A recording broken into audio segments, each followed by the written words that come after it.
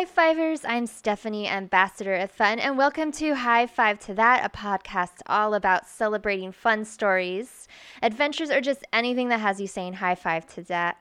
And today we have a special event, or a special episode, where I want to start doing this more, where I have different entrepreneurs come on and talk about what they do and what sparks joy for them, as Co-Marie would say. And today we have creator of Rise Online Magazine, and that's spelled RYZ, and it's an acronym for Reach Your Zenith. And we have Stephen Minar. Thank you for coming. Thank you. Thanks for having me. Yeah, so let's start off with a little bit about your background. So what did you do before you created Rise? Sure, you bet. Many, many years ago, right? So where do we start? I think probably I've always was too impatient to go to school. I was always an entrepreneur, and so I actually went into the real estate business when I was 19. Oh, and wow. So that's how I got started in that world. And then, of course, once you have a few years that you work for yourself, you become psychologically unemployable. So I have had to just work for myself since then. So since then, I've done all kinds of crazy things. But yeah, it all started in the real estate business in the 90s or 80s and 90s, and did that for about 11 years. And had a RE/MAX franchise, had agents working with me, and bought and sold a lot of houses, and watched booms and busts in that world. And then kind of got into marketing and sales, and of a different type, financial services. Went through that world for a while. Got involved in supplements, and it just started doing consulting. When I was in the real estate business, I used to work with a lot of investors, and they had their own particular problems, privacy, asset protection, and so I actually found myself just falling into that world, where I got into the financial consulting, and then over the years, I've done all kinds of things. I used to be a used car wholesaler. Oh, wow. And I learned really quick, nobody should do that business, because, you buy a car and you sell it, and you don't know the history of it, and they're all going to break, and then everyone hates you. So you don't want to be in that business. So I was in the car business for a little while, and I was actually a gold and silver dealer for a while. So I'd buy and sell gold and silver and diamonds, and high-end watches. So that was an interesting world, and but I've always had my eyes and ears open for opportunities. I've tried lots of things, and then I got involved in the supplement world through a couple of companies, learning about this weird word called nootropics. Nootropic is, I guess the definition is either a supplement or a drug that helps boost brain power, or memory, or focus. Oh, okay. And so I started researching that, and found a couple of products that I really liked, but I thought I could improve upon them. And so I created a supplement, my own brand called Rise Mind. Mm-hmm. But as an offshoot to that, this whole 30 years of working as an entrepreneur, working with entrepreneurs, and being around people who are pursuing their dreams, and wanting to do something and wanting to build something for themselves, I could really relate to those people. And I thought, it would be cool if we could create a platform to help these people get their story out. And so that's how Rise Magazine was born. So I like to showcase people and to hear their stories. I love hearing every person's individual story, and what their challenges have been, and how they've overcome them. And I'm loving it, and it's a fairly new project for me, but I love that. Yeah, well, that kind of already answered my second question, which was how did it get started? Like, what sparked the desire to create this magazine? Yes, it's interesting, because everybody has a story, and in the world we're in today, and especially as we get older, we all have. I call them multiple identities. So I think one of the hardest questions that you've probably run into yourself is when people ask you, what do you do? Yes. It's like, oh, well, I do a lot of things. Yeah. Where do I start, right? And it's hard to get yourself, put into a little box that I'm this or I'm that. and that's always been a challenge for me. So I thought, you know what, this is a neat platform where people can share their experiences, and we're always looking for people, who just want to share their story, and we can do that in Rise Magazine. So there's, right now it's a free service we do, and we just want to hear your story. If you're out there building something, or you have a dream, or you're a musician, or you're an artist, entrepreneur. We want to help you tell your story, and we'd love to interview you, and we'll put you in the magazine, and we'll showcase you, and give people another perspective about who you are, and how you got to where you are in your career and in your life, and I think people can relate to that a lot better because they hear that story. Yes.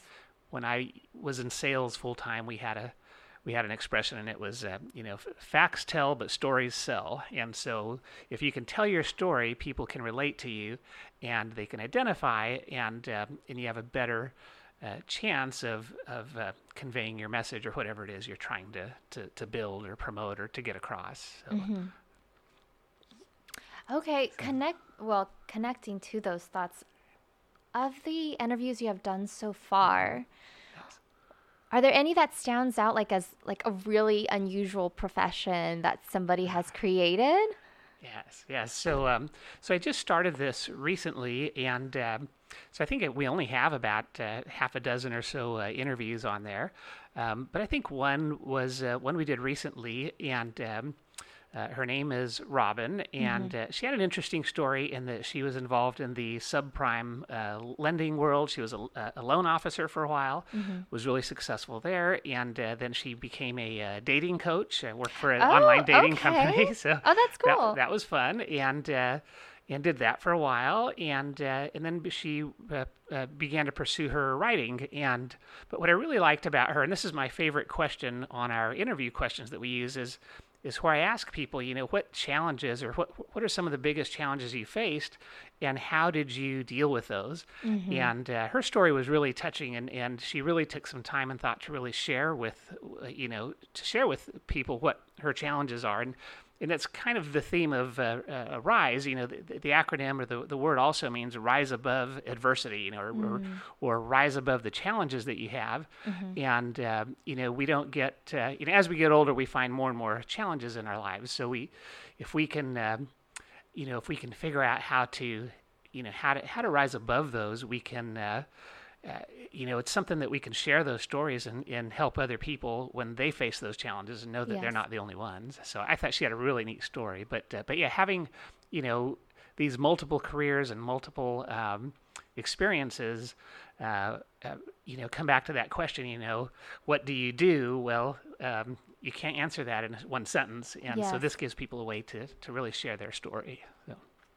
Would you say that a lot of the entrepreneurs that you've met have that in common, have a very interesting job history? Even with myself, for example, I was a massage therapist. I worked at a bank. I've done so many different varied things. Is that something that you've noticed in all your interviews so far? Absolutely, and I think the reason is I think we're built differently in a lot of ways. In other words, I call it the opportunity radar, and we go through life with our opportunity radar up, and we're always keeping our eyes and ears open to trends and ideas and opportunities that we try and take advantage of. And as entrepreneurs, we usually fail most of the time, but if we can hit one or two and do real well with it, it's exciting. But yeah, I think that's what it is. It's a character trait to where we just have a curiosity and an observation skill to see those opportunities when they come up. And a lot of times we might be way too early in the marketplace to figure out a way to solve a problem, or we just don't have the resources or the funds or the right talent to help us in those areas. But yeah, I think we're kind of a special, different breed, and I think a bunch of oddballs too. So, and that's a good thing. So. Yeah. Another question I have is, knowing what you know now, what advice would you give to your younger entrepreneurial self? Oh my gosh. Okay. I would say fail fast and and just jump in. Now, you can't go blindly though, because you do make a lot of mistakes, but sometimes that's the best way to learn. As we go in, we fail, we learn what didn't work. And so I think it's the same advice I would give anybody, and that's just keep trying, and you keep hitting it from multiple angles. I heard an expression once that said, if you're suffering from a money problem, it's not really a money problem that you're having. What you're having is an idea problem. Oh. So work on your ideas and figure out a different way or a different angle. And even with my company Rise, it started with one idea and it's branched out into different areas, and we've got a lot of ideas of where we want to take it. But in the startup world, they call it, you try something and it doesn't work, and you change course. They call it a pivot. So you pivot. But I've pivoted so many times in my businesses that I sometimes feel like a breakdancer. And it's like, are we ever going to get it right? And I think that's the thing. You just keep trying and working in different approaches, different angles, and you'll find what works and you'll find what doesn't, and hopefully you can arrive where you need to be. And so I think that's the advice. Just keep trying. Don't give up. Hit it from different angles, and remember, if it's just an idea problem that you're running into, if you're running into a challenge. So try and do a reset. Step outside of yourself. Step outside of your problems, and try and look at it from a new perspective, and you'll be amazed what you can come up with there. And I think the other thing too is, as an entrepreneur, this is really important, is don't tie your identity to your business. And the reason is when you do that, if that business fails, your identity fails, or you get destroyed personally. And I think we all do that in our first venture. We become so emotionally attached to that venture. Our identity is tied to it. And if it fails, we take it personally. But you have to kind of think of it as, maybe you're a shipping company and you're on the shore and you're launching these different ships out there across the stormy seas. A lot of them aren't going to make it across that sea to the other side. But those ships that you're launching are these business ideas that you have. And if you can just stay on the shore and launch these and not tie your identity to that, so that if one of these does fail, you don't have to take it personally, and you don't let it crush you, because that's no fun. Yeah, now that you mentioned that, I've heard of athletes going through similar types of issues where they were that thing, like for example, NFL player. They were a football player, and they get injured, they're out, and now they don't know what to do. So, that would be very hard. Yes. Yeah, so I like that advice. Don't get too attached to that. Yeah, I like that. I feel that's very helpful. I think another way of looking at it too is, when you're an entrepreneur, you go through highs and lows, and it's very stressful, and you have stages of euphoria and excitement, and then severe depression, and you're often I call it being on the precipice of financial ruin all the time sometimes, and but you almost have to develop what's called, and I heard someone else describe it this way, but it's the emotional flatline approach. So the flatline is looking like your body's on a machine that's measuring your pulse or your what you try and do is keep your emotions in check, to where when things are going great, you try to you learn how to steel yourself so that you're not you don't get too euphoric, and if things are going horrible, you learn how to just stay calm and just keep plugging away. So you almost desensitize yourself to those mood swings, and I think that just comes over time as a self-protection mechanism, because you have to learn how to, that okay, things are going well now, but I'm probably going to run into a challenge around the corner, so I've just got to keep an even keel. I guess that's the thing. So try and develop that flatline approach. Don't get too excited when it's going great, and don't get too depressed when it's going, things aren't going great. So yeah. So another thing I wanted to touch on was that you're listed in the Genius directory. Can you tell us a little bit more about that? Yeah, that's cool. So my story is I was I had heard about these nootropic supplement type things, and started using them for years. And as I've always been an avid researcher, a reader, and of course, thanks to the internet, everyone's a genius. And when your phone's turned off, we're all idiots. So, but luckily for that, I I started getting interested in these different subcultures. There's whole cultures out there that of people that are what are called mental athletes, and so they actually have contests and competitions like memory contests or mental math competitions. Oh, wow. And I thought that's kind of interesting. It's fun. It's a challenge, and I never entered into any of those, and I'm not particularly good at any of those, but it was a fun exercise. But while doing that, I stumbled across what were called like these high IQ societies, like Mensa and others. And so more out of curiosity, I thought, well, I'm just curious to see where I fall on that scale. And I actually scored really well on tests that tested for verbal skills. Oh, okay. And I did horrible on tests that dealt with math skills. But but that was really, really cool and really exciting to see that. And, there's a whole debate on what IQ really means, and I don't know if it really means much at all. I mean, there's, I think if you go to the worldgeniusdirectory.com, which is where that is listed, they have a really good definition of IQ and kind of the debates and what it really means.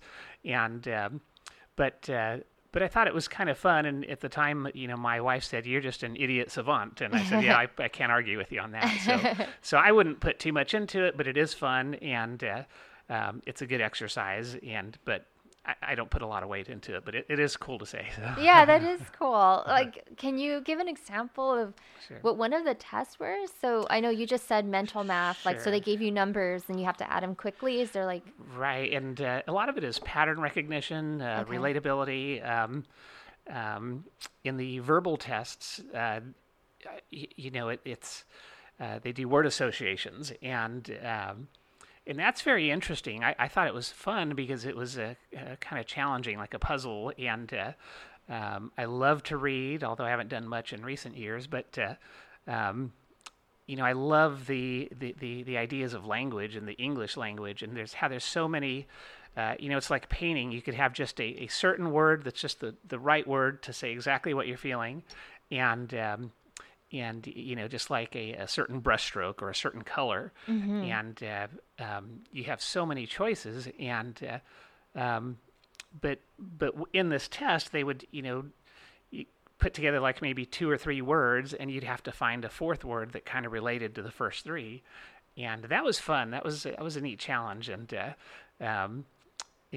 so yeah, it's the math ones are really tough. That was not my strong point. So. talking about, you just mentioned like brush strokes and so on. So also in your bio, I saw that you are an artist as well. Right. Yeah. So how did art call to you? Like Sure. when did you start creating art?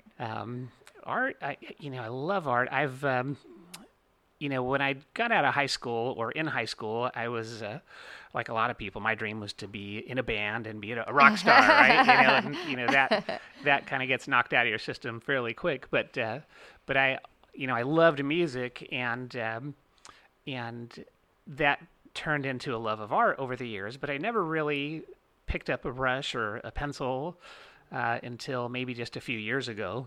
But I've always admired, when you see a great work of art, it moves you, and I had always, appreciated that over the years, and made a mental note. So in my mind, I like to say I've been painting and thinking about art for years and years, but it wasn't until a few years ago that I kind of started exploring with it. I had a little bit of time, and then my wife got sick at the time, and I was her primary caregiver, and it was during that time that I had a lot of time on my hands, so I started kind of as a form of therapy to paint and do more of that, and I just found I really loved it. And I think now the challenge is still finding time to do as much of it as I want to do, because especially for artists or any creative person, you have to focus on generating income first, Yes. and then you have to find time to be able to create your art. So that's always the struggle and the challenge.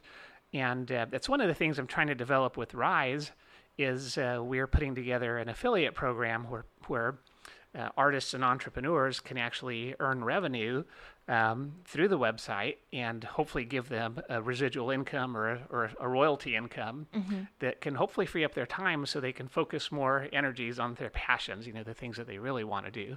And that was just because I saw that need in myself, and I realized that other people have that need as well. And so if we can create a platform where people can do that, hopefully we can do that, and we can. I think we need a lot more art in the world. There's too many people have all these great ideas or inventions that are just held back from by finances. So if we can help give them one more way to help them, that's kind of my goal with Rise. So, oh, nice! I like that. Cool. Well, related to that, so yeah, I would say that entrepreneurs are very busy. They got a lot on their plate. So for you personally, what are some self-care practices that you do so you don't burn out? Yes. Okay. Yeah, that's a good one. I think the number one thing for me is to not be so hard on myself. So we have to be very very forgiving of ourselves and not be too critical. A lot of times I'll finish an art piece or something, and it's often a struggle working through it, just like our businesses. And it's not only, it's not until you've stepped away from it for a while, and you come back and look at it with a fresh set of eyes, that you realize that, hey, that wasn't so bad after all. While I was doing it, I sure hated it. Yeah. So don't be so quick to discount yourself. I think we are our own worst critics.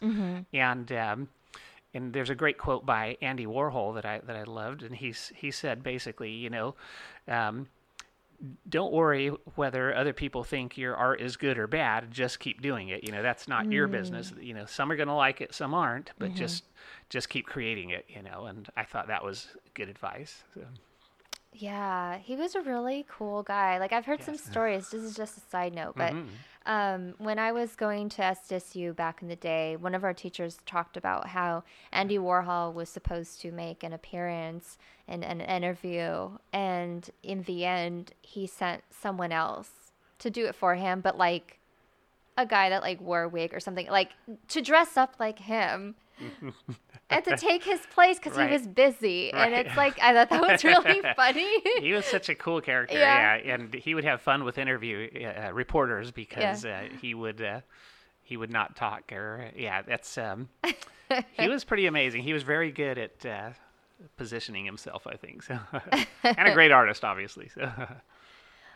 All right. Well, we're nearing towards the end. Right. And this is the part where we do... Oh, wait. Sorry. Right before we do the shout outs, what I would like to say is that we'll have all of his information in the show notes. So if you want to see the magazine, find out more, his information will be there as well. And while we're on that subject of that, is there other social media that you want to mention or anything like that? Sure. You bet. You'll have the links, but if you want to look at my art, there's StephenMinnaar.com. That's MINNAAR, and Stephen with a V. And then you can find my Instagram and Facebook on there as well. And then RiseMind.com and Rise Magazine with the RYZ. So those are the best places to find stuff. So. All right. So now for the shout out. So... Okay. Who would you like to shout out, or what would you like to shout out? Okay, sure. Well, I want to give a big shout out to a good friend of mine, David, who is actually an entrepreneur that's been working really hard for the last 20-some years. We've been partners and friends for a long time. But it's funny that you say shout out because he's creating a new company now called StarShoutout.com. Oh, okay. So, and it's such an amazing idea. But basically what you can do is you can actually, let me ask you this. Who's your favorite actor or actress? Who would you? Oh, okay. Let me see. I would say right now I really like Dwayne "The Rock" Johnson. Okay, He's great. very funny. Him and Jason Momoa. They're both of them are super funny. Yeah. Okay, awesome. So being your friend, and I know that you like The Rock, and say I know your birthday's coming up. Mm-hmm. What I can do through Star Shoutout is I can go in and I can actually pay anywhere from $100 to a few $100s, maybe sometimes more, to actually have The Rock deliver a personal short video message to you, address it to you, wishing you a happy birthday. Oh, that's funny. And I can surprise you on your birthday. Yeah. And that's what starshoutout.com does. And it's pretty cool because it's a way to connect celebrities or influencers or stars to their fan base in a very personal way that's really never been done before. And anyway, so that's, when talking about shout outs, that's the first thing that came to mind. And he's building an awesome company to do that. And they're actually going to be, raising funds and going out into the market any moment now. So it'll be fun to watch that develop. So. Ooh, okay. Maybe we'll have the link to that as well. You bet. Who I would like to shout out is my friend Carol. She actually got me that microphone that you're using today. So now that I can have more people be interviewed or talking during a podcast. So thank you, Carol. We're using your microphone. Thank you. So thank you, everybody, for listening. And thank you as well for coming. I really enjoyed this interaction. Likewise. Thank you. All right. Bye, everybody.